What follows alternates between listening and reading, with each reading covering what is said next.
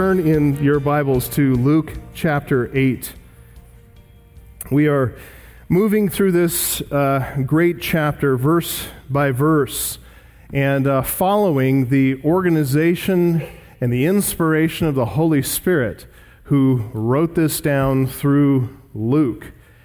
And following his organization of even how the chapter lays out. We're coming into a section of Scripture here, Luke 8:19 through 21.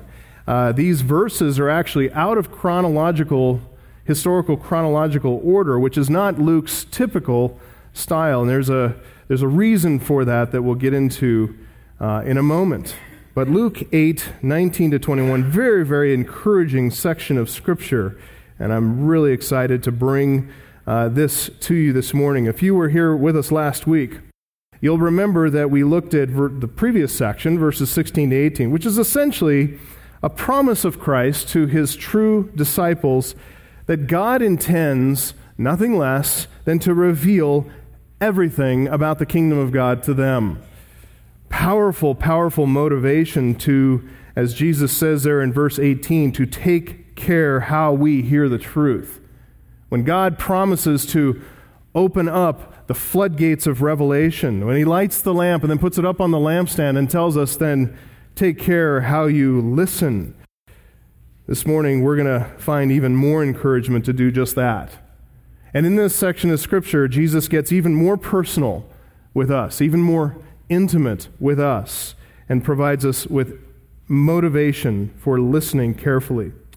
Look at verses 19 to 21. 19 to 21. It says there, then his mother and his brothers came to him. And I just want to make a quick comment on that. His mother and his brothers came to him, came to Christ. That sentence, you need to understand, refutes the false Roman Catholic doctrine of the perpetual virginity of Mary. And I just want to say that as a sort of an aside, sort of a footnote to the text, because I know that in our midst are many former Roman Catholics. And in talking to Roman Catholics and trying to maybe unseat their confidence in what the magisterium and the Catholic Church teaches, this is so helpful to see that Jesus' mother and his brothers came to him. As it says there, it says his brothers. There are sisters too, by the way, according to Mark 6:3. These are brothers. They are not cousins, as is taught. They're not Joseph's other children, by the way, from a previous marriage, as they also will teach. Just as Mary is his mother, his physical mother, in the plain sense of the word, these are his brothers, in the plain sense of that word. We have their names, actually. Matthew 13:55 records them as James and Joseph, and Simon and Judas. These are his brothers. Okay, continuing. His mother and his brothers came to him, but they could not reach him because of the crowd. And he was told, your mother and your brothers are standing outside desiring to see you. But he answered them, my mother and my brothers are those who hear the word of God and do it. That text provides us, as I said, with another reason for paying careful, close attention to how we hear God's word. Because of the implications about the nature of our relationship to God and, very importantly, about Christ's relationship to us. It's very important we are careful with how we hear. Those with hearts of good soil, as it says in verse 15, they are the ones who, verse 18, they take care how they listen. And they show that they have hearts of good soil and that they've taken care how they listen by the fact, verse 21, that they both hear and obey God's word. The good soil, verse 15, take care how they listen, verse 18, they hear and obey, verse 21. That's the connection from the parable to the promise of light and to the identification of the children of light, those whom Jesus counts as family. And that really is the issue, isn't it? It's not about anybody's claim to belong to the family of God. It's not about what people say and profess about themselves. The more important question is, what does Jesus profess about each one of us? Does Jesus consider us to belong to his family? So the text, this passage, moves from divine revelation to human response, and it helps us draw a right conclusion about the nature of our relationship to God. Is there a relational distance between ourselves and Jesus Christ? Or is there a relational closeness? Is there relational intimacy? And again, we're less interested in answering that question. We're less interested in how we feel about that. Our subjective feelings really are not the issue at all. This is not about a subjective sense. We answer the question in a very objective way, an objective manner, by comparing ourselves with how Christ judges relational closeness and relational intimacy. We're going to find here how Jesus defines his family. And for the many of you here who are rightly related to Jesus Christ, I think you're going to find every reason to be encouraged this morning as we walk through the text. Let's get right into point one. Point one, you see it there in your bulletin, the arrival of Jesus' family. The arrival of Jesus' family. Look again at verse 19. Then his mother and his brothers came to him, but they could not reach him because of the crowd. This is one of the places in Luke's gospel where he is not following, as he records this account, he's not following a strict historical chronology. Both Matthew and Mark record the same section, but it comes before the parable of the sower, not after. And that's more strictly, historically chronological. Luke records it here, though, and he records it out of strict chronological sequence because he's using it to illustrate the point that Jesus has just made, the importance of listening carefully to what God has revealed. It has implications on your family membership. If we go with Matthew and Mark's chronology, there are very good reasons to do that. But if we go with their chronology, the arrival of Jesus' family, here as we read it, the arrival of the family was just prior to the occasion when Jesus delivered the parable of the sower. So his family arrived, desiring to see him, and then after that, he delivers the parable of the sower. That's historical, that's chronological. According to Mark 3:20, Jesus and his disciples were on this occasion, they were inside of a house, inside of a dwelling place. It says there in Mark 3:20 that Jesus went home and the crowd gathered again so that they could not even eat. There were so many people gathered around, just crowding the kitchen, they couldn't even prepare a sandwich. It was so packed in the kitchen. The reference to home in Mark 3:20 is talking about Capernaum.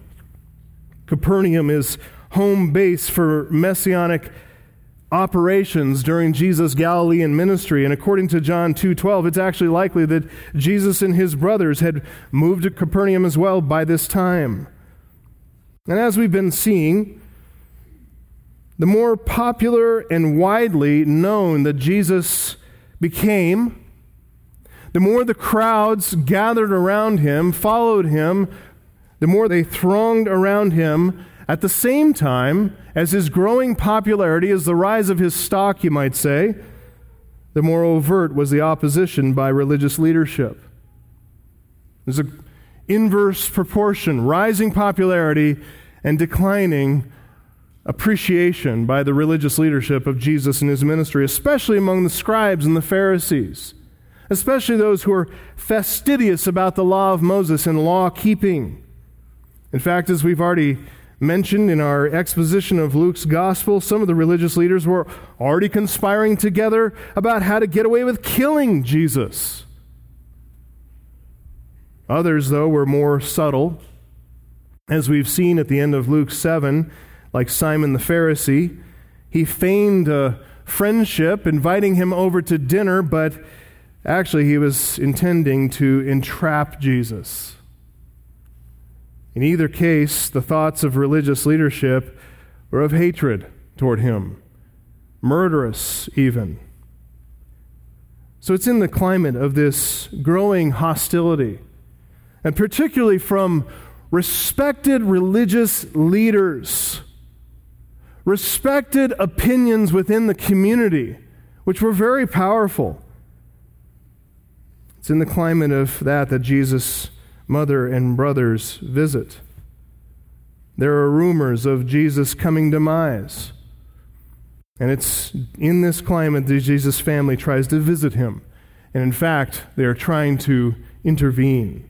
Let me show you this by having you turn over to Mark's Gospel and just get some helpful background. If you go to Mark 3:20, I just mentioned it, Mark 3:20, and you'll see when you arrive in Mark 3 that Mark has actually, in his record, in his Gospel, Mark has skipped over quite a bit that we have already covered in Luke's Gospel. You've got Mark recording the appointing of the 12 there in Mark 3:13-19. And then immediately following the appointing of the 12 by Jesus, there's the visit of Jesus' family in verse 20. And we know from Luke's Gospel, there's a lot wedged in between those two verses. Jesus has preached the Sermon on the Mount. He's healed the centurion's servant. He's raised the widow's son. He's taught about John the Baptist. He's taught a lesson on love to Simon the Pharisee, which is very impactful. A lot has happened between verse 19 and verse 20 in Mark chapter 3. But then we read this, again in Mark 3:20. He went home. The crowd gathered again so that they could not even eat. And when his family heard it, look at that, they went out to seize him, for they were saying, he is out of his mind. So I guess in that C.S. Lewis trilemma of judgments about Jesus, liar, lunatic, or Lord, at this time anyway, Jesus' family chose the lunatic option. He's out of his mind. And you may think to yourself, how could Jesus' own family come to such a poor judgment about him? Don't they know him? They've grown up with him. Didn't Mary know him? And they've seen his life from the most intimate of vantage points. Why would they say he is out of his mind? Well, because apart from being a very well-behaved child, Jesus was in every way human to them. Yeah, Mary knew about his divine origin. She knew about his miraculous conception. She knew all about his prophetic future. But Jesus' brothers grew up thinking about him as really nothing special. It wasn't until the Holy Spirit brought Jesus to the waters of baptism to undergo that baptism, and by John the Baptist, God sent the Holy Spirit in the form of a dove, or like a dove, to activate him into ministry, send him into ministry and fulfill his messianic purpose. Remember, immediately after the baptism, the heavens opened, Holy Spirit descended like a dove, voice from heaven, this is my beloved Son with whom I'm well pleased. And then the Spirit drove him into the wilderness for that 40-day period of testing. That all happened when Jesus was about 30 years old. So, think about the previous 30 years. For 30 years, Jesus appeared to his mother and his brothers as just another boy, just another teenager, just another man. Obviously, he probably seemed an ideal human, trustworthy in every way, hardworking, diligent, respectful, kind, gentle, patient, an amazing human being, but nothing but a human being to them. Nothing special.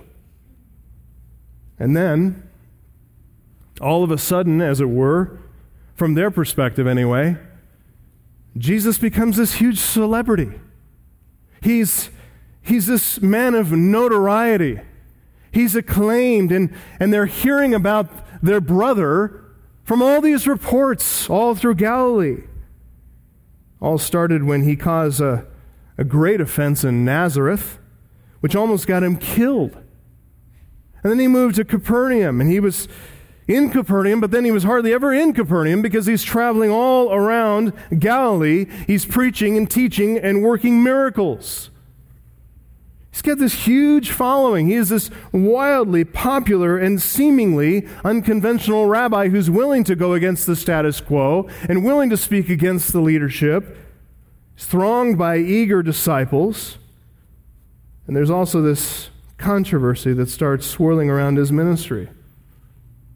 Controversy that he does not submit to the law of Moses, that he eats and teaches his disciples to eat with unwashed hands, that he defies the traditions of the elders.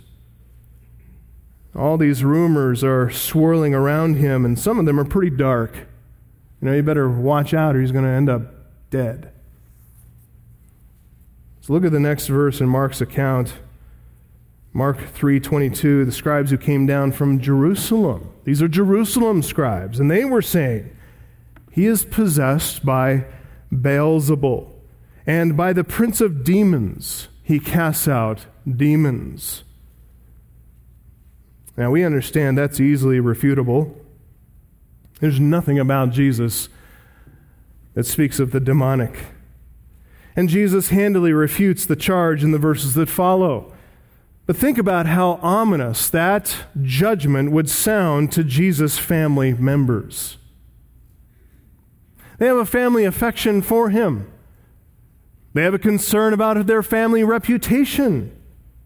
And these are the scribes of Jerusalem, no less. They're experts in the law. They are full of wisdom. You might consider them on par today with the so-called mental health experts, public intellectuals. And they have all come to the conclusion together that Jesus is possessed. How do you think that judgment would stir the anxieties of Jesus' family? His brothers didn't believe in him anyway, John 7:5. And here his mom is worried about him. I mean, messianic pretensions are one thing, but this is getting way too serious. This is going a bit far.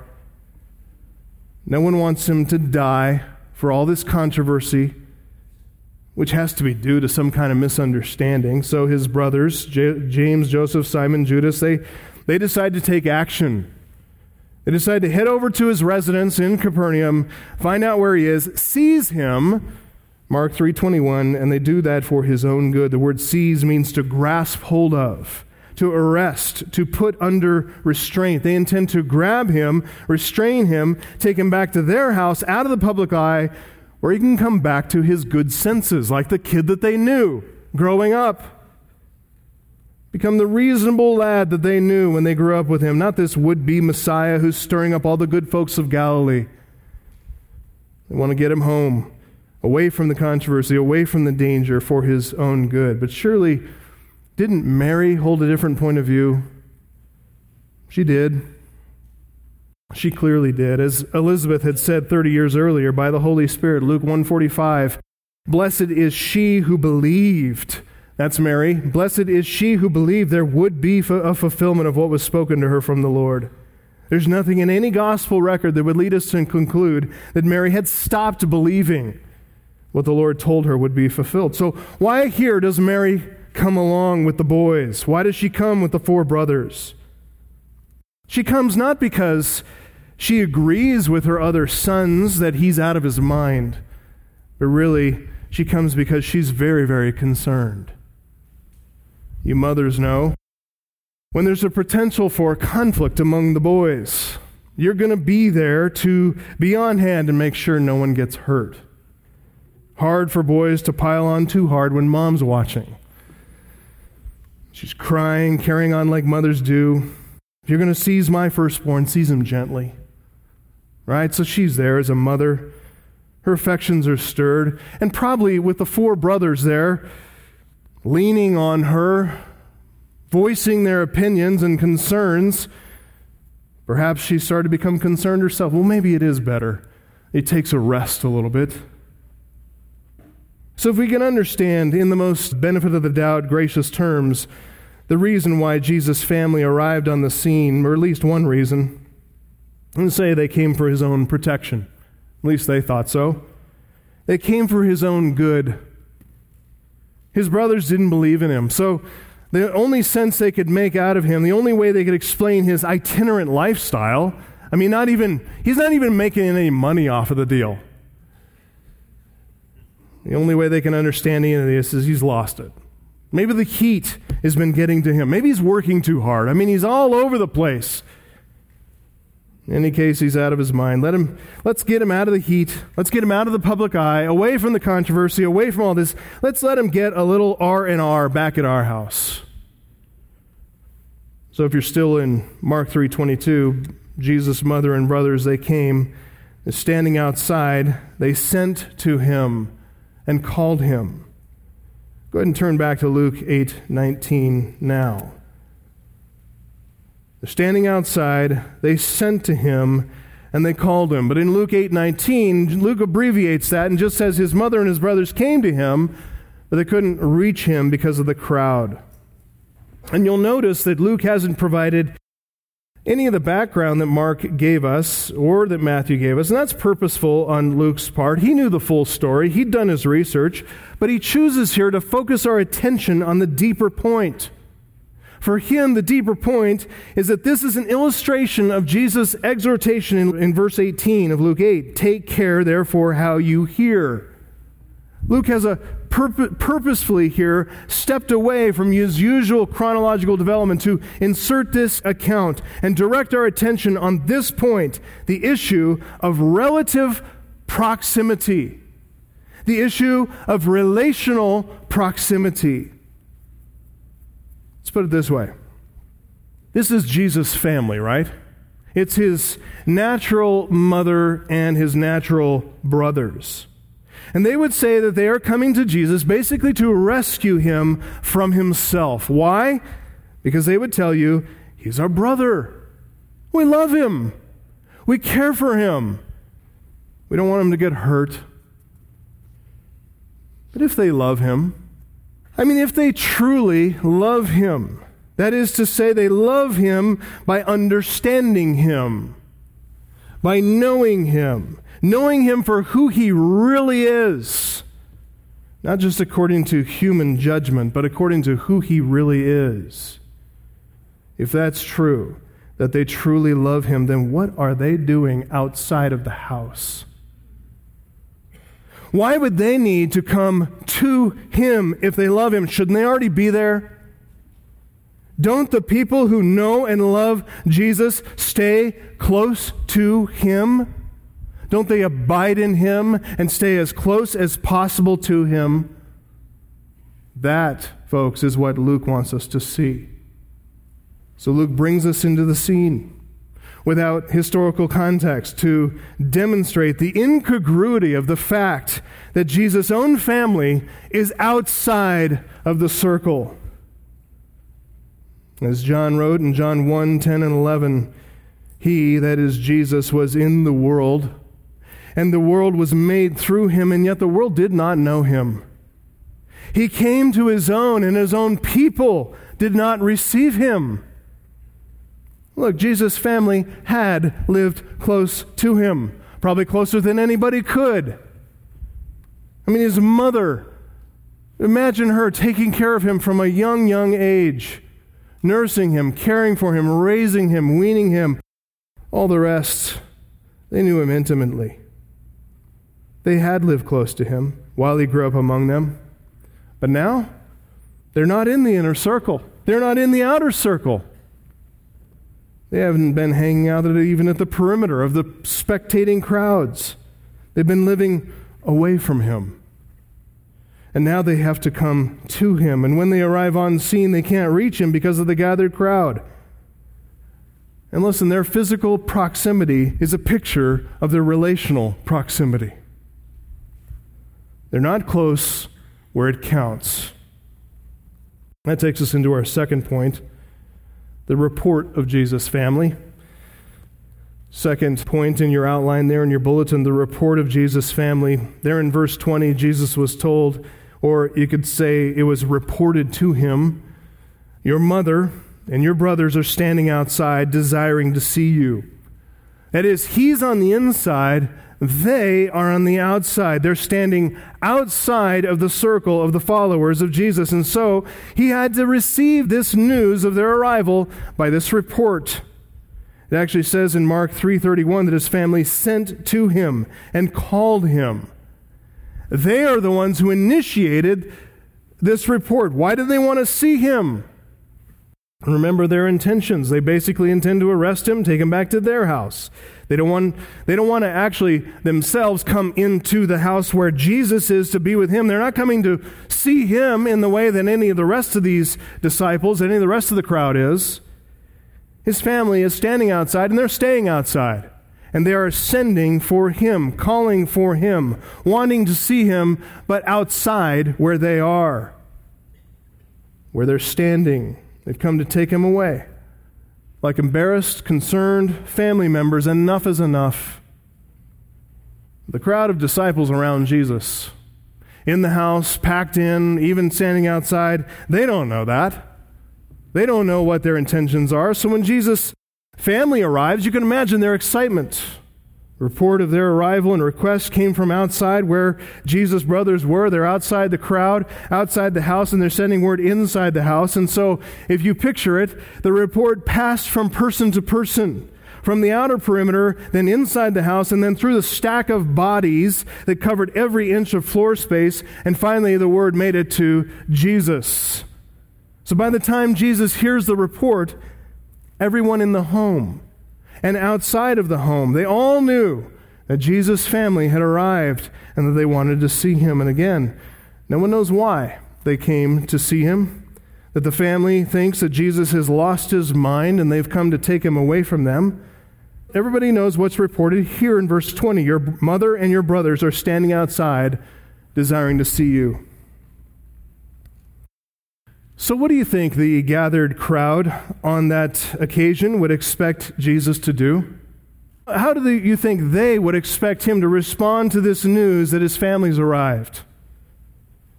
As you consider that, let me inform your thinking just a bit by showing you what's really plain in the text, but easily looked over. Notice the repetition here, verse 19, verse 20, and verse 21. The repeated identification of his mother and his brothers. His mother and his brothers, your mother, your brothers, my mother, my brothers. Why the repetition of that same phrase over and over? Just a change in pronouns, but why? How about some variation from Luke here? I mean, why not use the word family? There's actually a word family, patria, in the Greek. He could use that word, for instance, in the first instance, and maybe a pronoun in the second instance, they, them, they're here. And then spell it out at the end, my brother and my mother and my brothers. Why do you see this repetition of the phrase?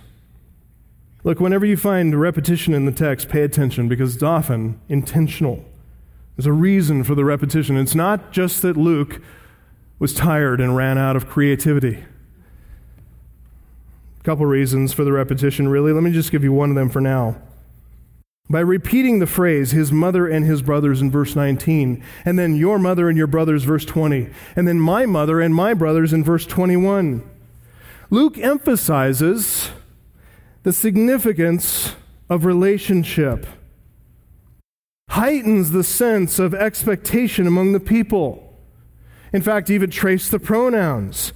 His mother and brothers, third person, right? Third person. Your mother and your brothers, second person. Let me get to the first person. My mother and my brothers. Heightens the sense of expectation here among the people. The reader is going to assume a certain kind of response on Jesus' part. Expects Jesus to act a certain way. How should Jesus respond with the arrival of his family? With eagerness, right?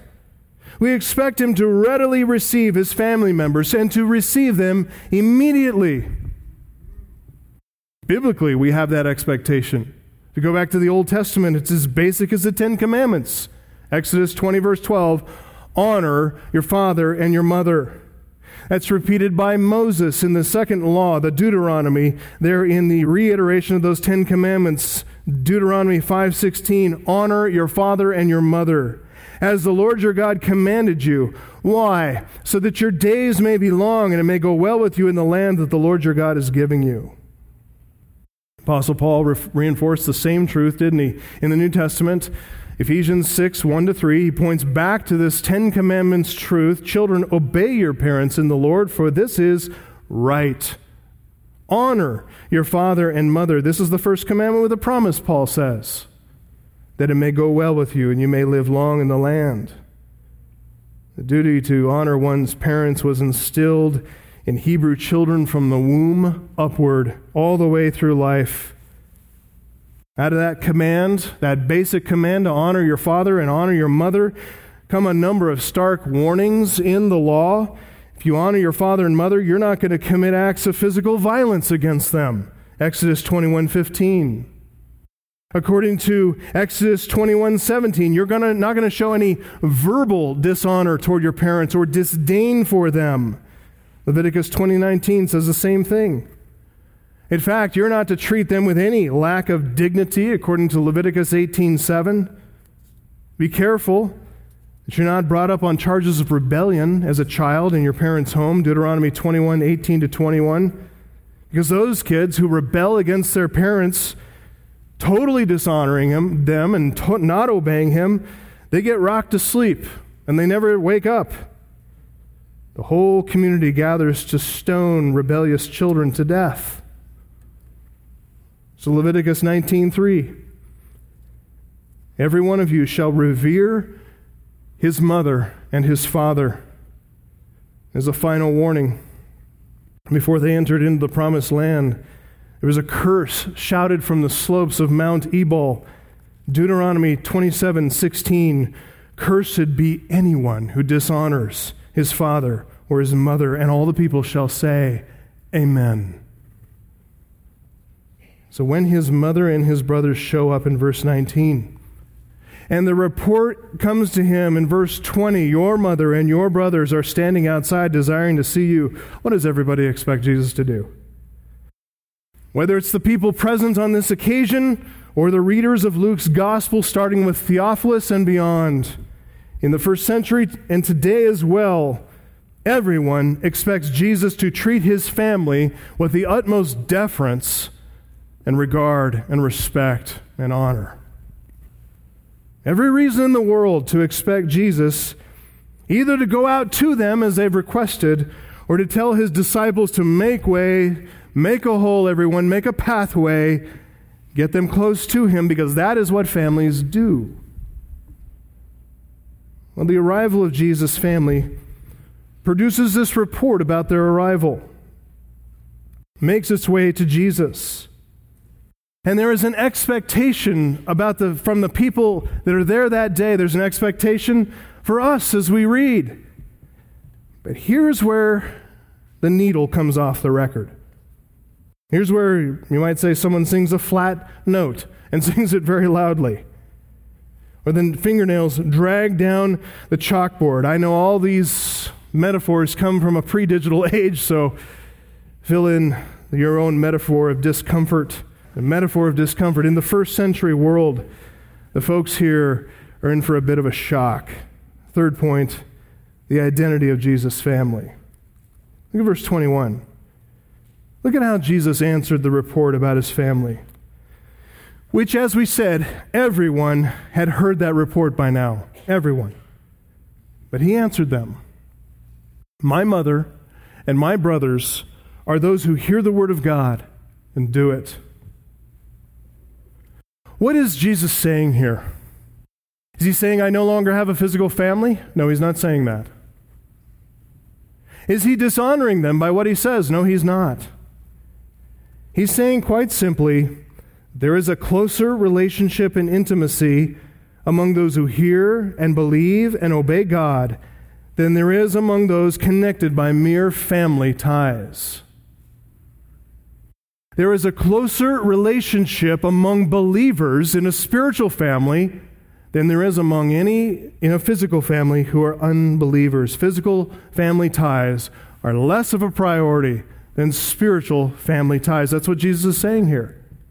And again, it's not that physical family ties are unimportant. Bear that in mind. Jesus has not dishonored his mother here.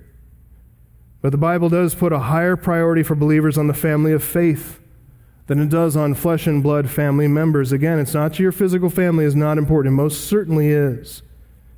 But the physical family is less of a priority than spiritual family. Let me give you a few examples of that. I'm going to give you a couple examples while you're turning to John 19. John 19. Let me mention a couple others, though, while you're turning there so you can jot them down. At the end of Galatians 6:10, Paul commands believers not to grow weary in doing good, but as they do good, they are to prioritize doing good to fellow believers. Paul says, Galatians 6:10, so then, as we have opportunity, let us do good to everyone, but especially to those who are of the household of faith. A similar idea over in Paul's pastoral letter to Timothy. In 1 Timothy 4:10, where Paul again prioritizes the spiritual over the physical. This is based, by the way, on how God makes these very distinctions. He tells Timothy, Paul does, we have our hope set on the living God. And the living God is the Savior of all people, but especially of those who believe. That is to say, God saves all people, all humanity, but in a common grace way. You say, how is that? How is he the Savior of all people? Listen, every single moment that God restrains his hand of judgment and wrath against our sin, that's an evidence that God is the Savior of all people. Literally, he's rescuing every single human being who offends his holiness every single day in thought and word and deed, sins of omission and commission against his holy law, against his holy character, against his kindness and grace to them. They don't honor God or give thanks. Instead of snuffing them out of existence in a moment, God stays his hand of judgment, and he's patient and loving. Not only that, but he piles grace upon grace and giving to them and giving to them and giving to them. Not just a plain vanilla, tasteless existence. He gives them abundantly. Joys, sunrises, sunsets, family, pleasures, all the rest. He's very kind, and he doesn't snuff out their existence in a moment, as he really, by all rights, could and should. So he's the Savior of all people, but there's a salvation of those who believe, which saves them fully and finally from the penalty and the power, and one day from the very presence of sin. There's a particular grace for his elect, and that's how God is the Savior, especially of those who believe. Those are just a couple of places. Galatians 6:10, 1 Timothy 4:10, where you can see a priority on believers over unbelievers. It's not to dismiss our duty and responsibility to love all people, even our enemies, those who persecute us, as Jesus taught in the Sermon on the Mount. It's just to say there's a higher priority in our love toward the household of faith. And the one I want you to look at now is in John 19, where we see that priority of believers over unbelievers even reaches into the home. It even reaches into physical family, natural family relationships. We mentioned earlier the repetition of the familial phrase in verse 19, his mother and his brothers. And then in verse 20, your mother and your brothers. Then in verse 21, my mother, my brothers. The change in those three phrases are the pronouns, depending on who's using the phrase. But notice, in all three repetitions of family relationship, where is Jesus' father? Why does no one even mention him? Not Luke, not the ones reporting it, not even Jesus mentions his father here, right? So where's Joseph? It's very likely that Joseph had died by this time. We have no record of his death in the Bible, but we do believe he died at some earlier point in Jesus' life, very likely before he embarked on his public ministry. By the time we get here to the end of his ministry, John 19:26, and Jesus here is hanging on the cross. Situation is very clear that Joseph has died. And Jesus is pictured in this text carrying out a responsibility to honor his mother, to care for her. And since he'll no longer be there for her, no longer present physically to take care of her needs, not just with his death, but after his resurrection. He's around for a while, but then he ascends into heaven bodily. He's not going to be there for her. So what does he do? Transfers his responsibility to care for his mother to John, the son of Zebedee. Look at verse 26, John 19. When Jesus saw his mother, again, he's on the cross. He's on the cross in excruciating pain. He's in agony. There's a lot going on here before God as God turns away and does not rescue his son from the cross. He's bearing the sins of all those who will ever believe. What does he do? He attends to something very important here. When Jesus saw his mother and the disciple whom Jesus loved standing nearby, he said to his mother, "Woman, behold your son." And then he said to the disciple, "Behold your mother." From that hour, the disciple took her into his own home. He cared for physical connections, physical relationships. He cared. It's not unimportant. But notice even the distance. He doesn't say, "Mom, behold your son." He says, "Woman, behold your son," because her relationship to him is different. He is her Messiah. He is her Savior. Now, this transfer of responsibility to John, the son of Zebedee, that wouldn't have been necessary had Joseph been alive, right? But note the fact that Jesus, while on the cross, he doesn't put Mary's care into the hands of his unbelieving siblings. He doesn't count on James and Joseph and Simon and Judas. We see here that Jesus considers John to be a closer family connection than any of the brothers in his physical, earthly family. As he said in Luke 8:21, you can go back there now as we're walking through that section. Luke 8:21, he said there, made the point repeatedly throughout his ministry, he made this point, "My mother and my brothers are those who hear the word of God and do it." And the language here, you have to understand, is emphatic. Let me give you a literal translation. Answering, he said to them. That's plural. He's speaking to the entire crowd. He's not speaking to an individual that gave him a report. He's speaking to everyone. Answering, he said to them all. He's talking about the entire crowd. He's talking about his own 12 apostles. He's talking about the women from Luke 8:2 and 3, the faithful women who follow and attend to him. He's talking about other true disciples. And he's answering the question. Jesus said to them all, "My mother, my brothers are these, the ones who are characterized by hearing the word of God and doing the word of God, and doing so continually." The verbs in that sentence are participles. They're not finite verbs, hearing and doing. They're participles. The grammar here in those participles emphasizes the character of those whom Jesus calls family. They are the ones who are characterized by hearing the word of God. They are the ones who are characterized by doing the word of God. That is the criteria that Jesus uses for considering someone to be members of his family. Again, notice this is not about our subjective feelings. This is not about a decision that was made a long time ago. This is not about signing a card, getting baptized, attending church. The criteria here is what Jesus thinks. Notice, first of all, that Jesus' family members are identified as those who are characterized by hearing the word of God. That is to say, all the members of Jesus' true family, his spiritual family, they have ears to hear. What does that mean? It means they're born again. They've been regenerated unto new life.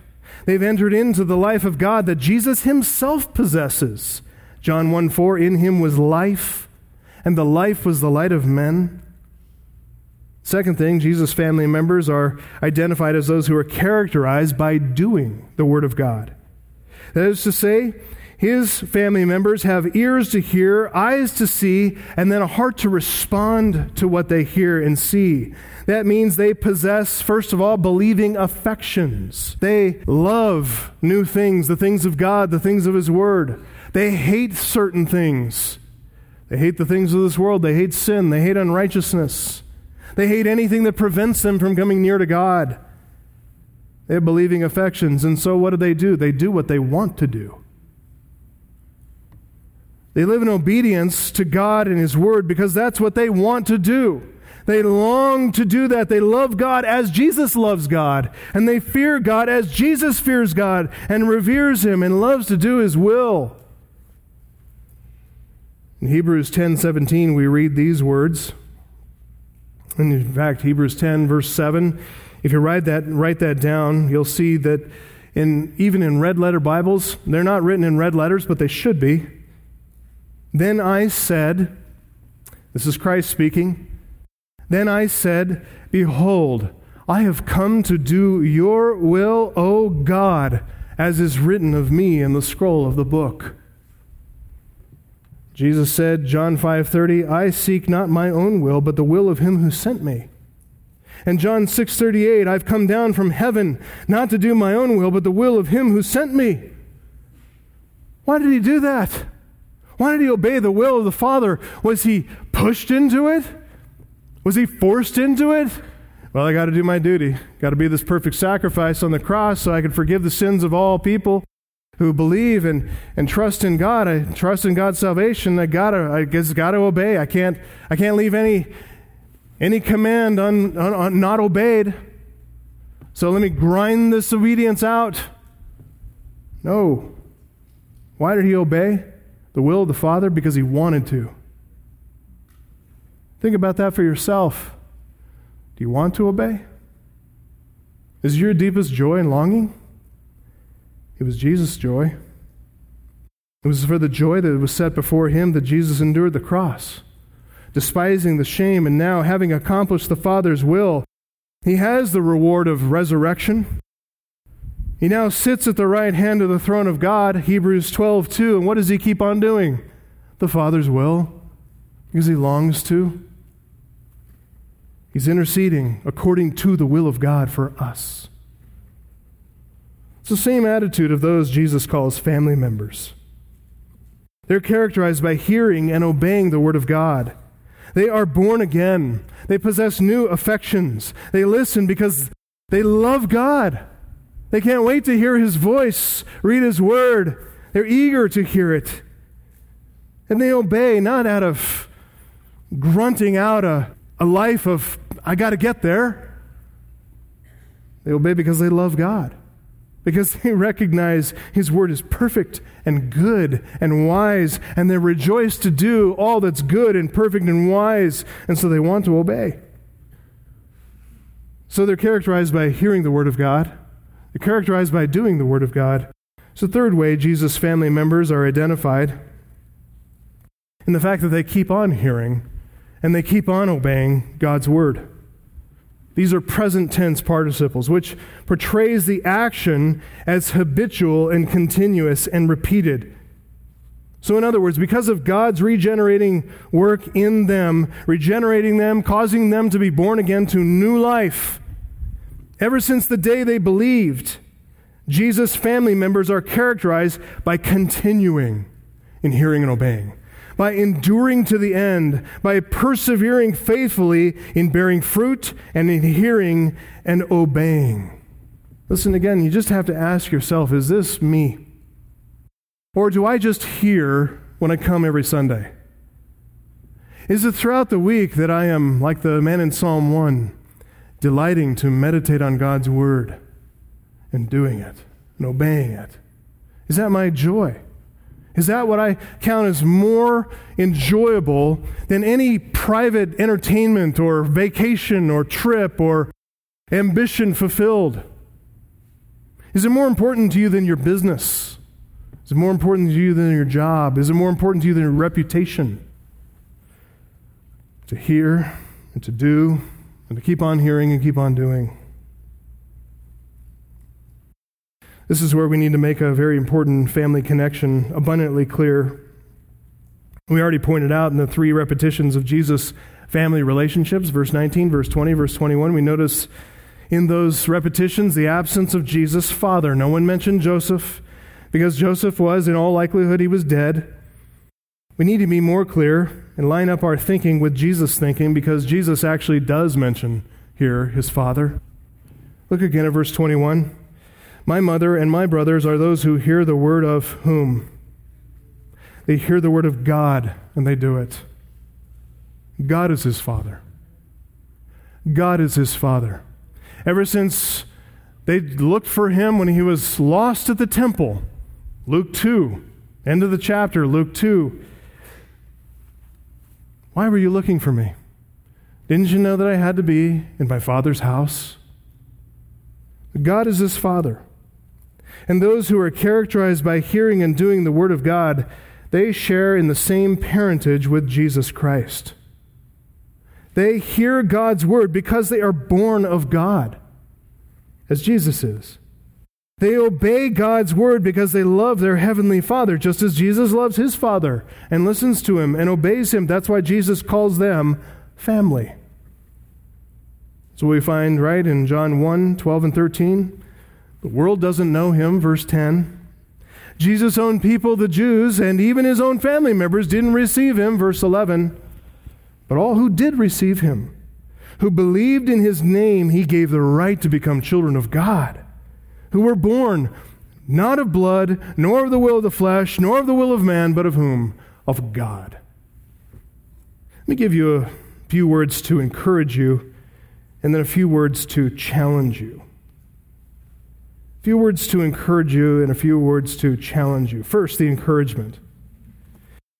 When Jesus says here, my mother and my brothers are those who hear the word of God and do it, notice the expressions there of intimacy. And beloved, if this describes you, you need to pay close attention, because this is so profoundly encouraging. And by the way, I know that there are those right here in our midst, those who will listen later online, that being a Christian has cost you.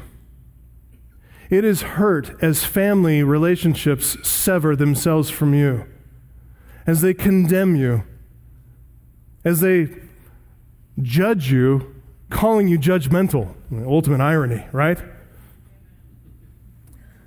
But they hurt you. They malign you. They slander you. They persecute you. For some of you, this relationship to Jesus Christ has cost you. Look at the terms Jesus used here. The terms mother and brothers. He's using terms that describe the most intimate of human relationships, because if you are characterized by hearing and obeying God's word, then Jesus considers you to be relationally closer to him than physical mother and brothers. You are as close to him as an intimate family member. To Jesus, you're as close as his own mother. Think about the kind of affection you have for your own mother, and then remove all the sin from that relationship, right? Take away any history of family conflict, family strife, etc. That is the kind of love and tender affection that existed in Jesus' heart for his mother Mary. He never sinned against her. He always loved her. He was always gracious toward her faults, her weaknesses, her struggles. He loved her dearly. Not just her affection for him. Think about his affection for her. Think about mothers, how many times you've done laundry over and over and over again. How many times you picked up the dirty socks. How many times you've cooked meals over and over, and what does a kid do? Plays with his peas, feeds it to the dog, right? What kind of respect is that? You know how hard I've worked? The thankless work and tasks I've given to you over and over and all through your life. Jesus ate every pea. But think about Jesus always honoring her, always thanking God for her, always caring for her, having a heart of affection and tenderness toward his mother, always honoring her perfectly. And what Jesus is saying here is he has that kind of a heart, the same kind of affection for all of you who hear and believe and obey his word. Not only that, but to Jesus, You who hear and obey are as close to him as his brothers. Jesus possesses a close affection for his brethren. We only need to think back to biblical example here, like the affection that David and Jonathan had for one another. They were the closest. They weren't true brothers, but they were closer than brothers. 1 Samuel 18:1, we read, the soul of Jonathan was knit to the soul of David, and Jonathan loved him as his own soul.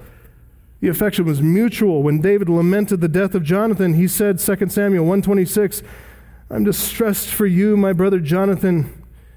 And Jonathan died. Very pleasant have you been to me. Your love to me was extraordinary, surpassing the love of women. He had a deep, deep affection for his friend. Those of you who've served in the military, gone into combat, you understand the kind of close affection men can have for one another. And when the affection is deep and that camaraderie is tight, you know the term they use for one another? Brother. They call it a brotherhood. It describes that fraternal affection that goes deeper than any natural family ties. Over in Hebrews 2:11-12, we read more of what we've just been talking about, namely this, that the God who sanctifies and those who are sanctified all have one source. That's what we're saying here. One source for Jesus and all those who follow him. And that is why Jesus, Hebrews 2, that's why Jesus is not ashamed to call them brothers, saying, and this is Jesus speaking, I will tell of your name to my brothers, and in the midst of the congregation I will sing your praise. Now, I've sung a lot of songs that I don't ever want to repeat again in my life with military brothers. Sung a lot of songs. There could be a hearty camaraderie and fun and joy on a human level, singing with your brothers. When Jesus brings us all before the throne of God, you know what he's going to do? He's going to sing with us. And it's not a drunken military song. It is filled with joy and purity and holiness and strength and affection for one another before the throne of God. Let that be an encouragement to you. If you are someone who so rejoices and delights in the Word of God that, as we said in the last sermon, you esteem it highly, you believe in it absolutely, you fear it deeply, you obey it regularly, then you know what? Jesus counts you as a closer family member than his own mother and his own brothers. Let that encourage you, especially when the world treats you so poorly, when your own family members turn against you. Let me challenge you too. Let me provoke you here to reflect about your relational priorities and how you invest your time and energy and resources. As we read in Luke 8:19-21, Jesus' physical family members, they were more distant from him relationally than believers, and that's even pictured by their distance and proximity. It's not just those who are close in physical proximity. Anyone who's characterized by hearing and obeying God's word is near to him. No matter where they are, geographically, historically, socially, culturally, Jesus is relationally closer to believers than his physical family.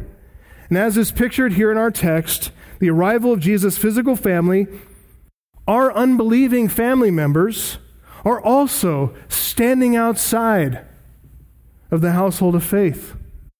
They are also coming to wrong conclusions about us as believers, yes, but about our Lord and Savior.